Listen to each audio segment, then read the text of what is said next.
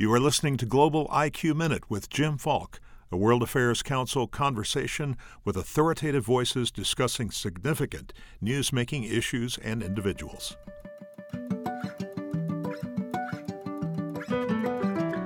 Joining me is Kathy Martin, who is visiting Dallas-Fort Worth to talk with the World Affairs Council about her new book, True Believer, Stalin's Last American Spy.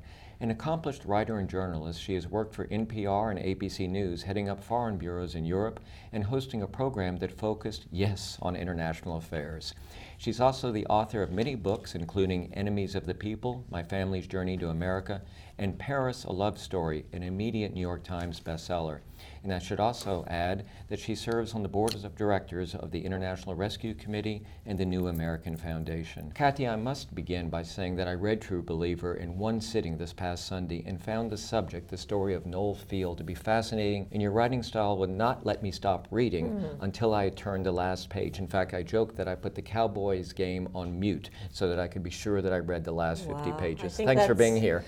Thank you for having me, and I think that is by far the strongest endorsement I have ever had. So, Jim, it was well worth the trip just to hear you say that. Thank you. Tell us, what drew you to tell what some consider to be, in a sense, a lost chapter in the history of the Cold War? Well, a couple of things. One, I love mysteries. I love finding fairly obscure characters through whom I can really shine a light on a whole period. Frankly, I think history is too important to be left to the historians. And I don't think that we really get history until we live it through, experience it through a human being. And so I've done this repeatedly in the past. I tried to convey the horror of the Holocaust through Raoul Wallenberg, for example, the birth of Israel through the first Arab-Israeli negotiator, Folke Bernadotte, the Greek Civil War through George Polk, and indeed through my parents in Enemies of the People, I tell the story of the enormous personal toll that communism, totalitarianism takes on ordinary people. So that's kind of, if I have an MO, that's kind of it. And Noel Field really, for me, brings to life an era in America, namely the 30s, that is so relevant today. And why is that? You had a disenchanted generation that had given up on America being able to solve its own problems. Really, the country was on its knees, dysfunctional, 11 million unemployed, and the best and the brightest were looking for a messiah, an ideology that explained everything and that promised a solution to all problems. And in comes with that quick fix and the promise of a solution to social and political problems, Joseph Stalin, from way far off in the Kremlin. So you can see on a number of levels parallels to today, a divided nation. Now we're talking about Washington, the United States, pre-FDR's energy and optimism in the so country. So you're really feeling the Dust Bowl, the Depression? Yes, the country reeling from the Depression and no answers coming forth from the nation's capital. And so this is the story of an idealistic young man, brilliant. He goes through... he went to Harvard. Yeah, but not only that, he goes through a 4-year course in 2 years. Pegged for big things, youngest man ever to pass the Foreign Service exam, lands his dream job in the Bureau of Western European Affairs, and unbeknownst to him, he's talent spotted by Stalin's agents. But when he became a spy, it wasn't for personal gain, was it? Not at all, no. No monetary compensation? Oh, no, it was pure faith. And here again, the relevance for today, this kind of blind faith. What we see in the Middle East. Well, yes, but it goes beyond the Middle East because through the internet, you have vulnerable young people the world over who are seduced by a powerful faith that promises the correction of every wrong. And so it was way before the internet with the Kremlin's agents. So again, today we're seeing mischief making from the Kremlin via Putin in our politics. And here we have the original example of that. But in his childhood or early youth, was there anything that might have helped someone identify or perhaps alter the course that he took? I definitely think so, yes. The very powerful father figure who dies much too young. The father, who's this very aloof and Victorian paterfamilias type, but the young man, Noel Field, reveres the father. And the faith played a father- big role. Yes, the idealism of the Quaker faith and putting service to man ahead of self. But the father takes the young man to the still fresh battlefields of World War I and basically says to him, prevent the next one. And the son takes this very much to heart. But the father then dies. And so the young man is unmoored and looking to fulfill that promise of a life of service to humanity. And what this turns into is a life gone terribly wrong, but which starts out with great ideals and high hopes. And there are a bunch of takeaways from True Believer.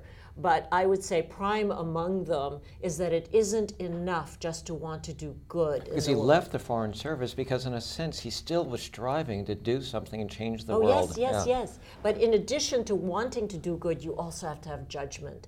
And that Noel Field sorely lacked. He was self-radicalized because he inhaled the great Marxist and communist tomes, Lenin's revolutionary tome, all reading at night because he started leading a double life. By day, he was this up-and-coming, very waspy, by the way, which was one of the reasons. And when you see the pictures of him, you really appreciate that. Yes, handsome, good-looking guy from deep New England roots. And that, too, played a part in why Moscow would be interested in him, because what an unlikely character to be a traitor to his own country. And worked closely with the Dulles brothers. Yes. Allen Dulles, the first head of the CIA, was a family friend. That was a curse for both Dulles and Field. How did he end up in prison, put in prison Terrible. by Stalin? By the people he served, not by the people that he betrayed, ironically. Exactly. He was Stalin's most loyal servant, but that didn't cut much ice with Stalin when Stalin needed somebody to tie all the people that Stalin, in advanced state of paranoia late in life, he needed to get rid of all of them through an American who would say, all these people are actually working for Allen Dulles and the CIA. I know because I'm an agent of Allen Dulles, which was an absolute falsehood. But first, the KGB kidnapped Noel Field, lured him to Prague. This is a real Le Carré. This story has more twists I hope and you've turns. sold the movie rights. There's, I'm happy to tell you that there's interest. Good. So hopefully.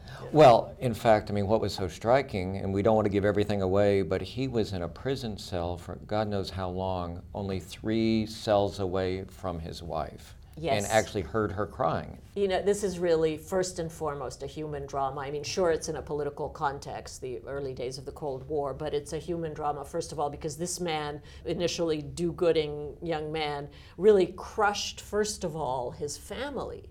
So not only did his wife end up in jail, naively went looking for him after he was kidnapped. You don't go looking in the Gulag Archipelago and expect to return.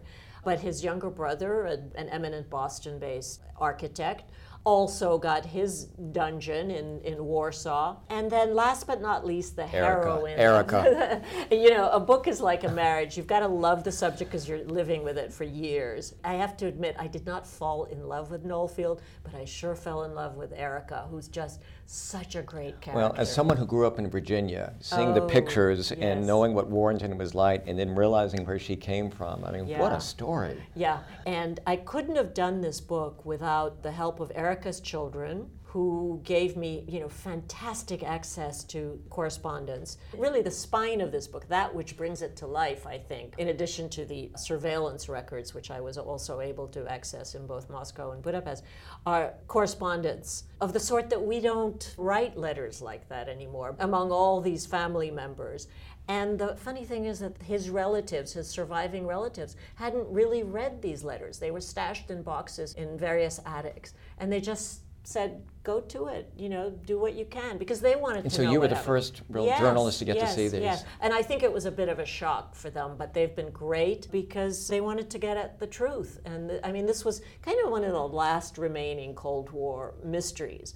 And it reveals so much about how we got into the Cold War. And I know we know about Stalin's brutality by now, but this makes personalizes it. Oh my God. That he could treat his own people with that level of brutality. Well, we're almost out of time, but I do want to ask you about your work with the International Rescue Committee because we have so many listeners that are members of World Affairs Councils. How concerned are you about the rising tide of populism and isolationism as demonstrated in so many quarters, the opposition to having refugees?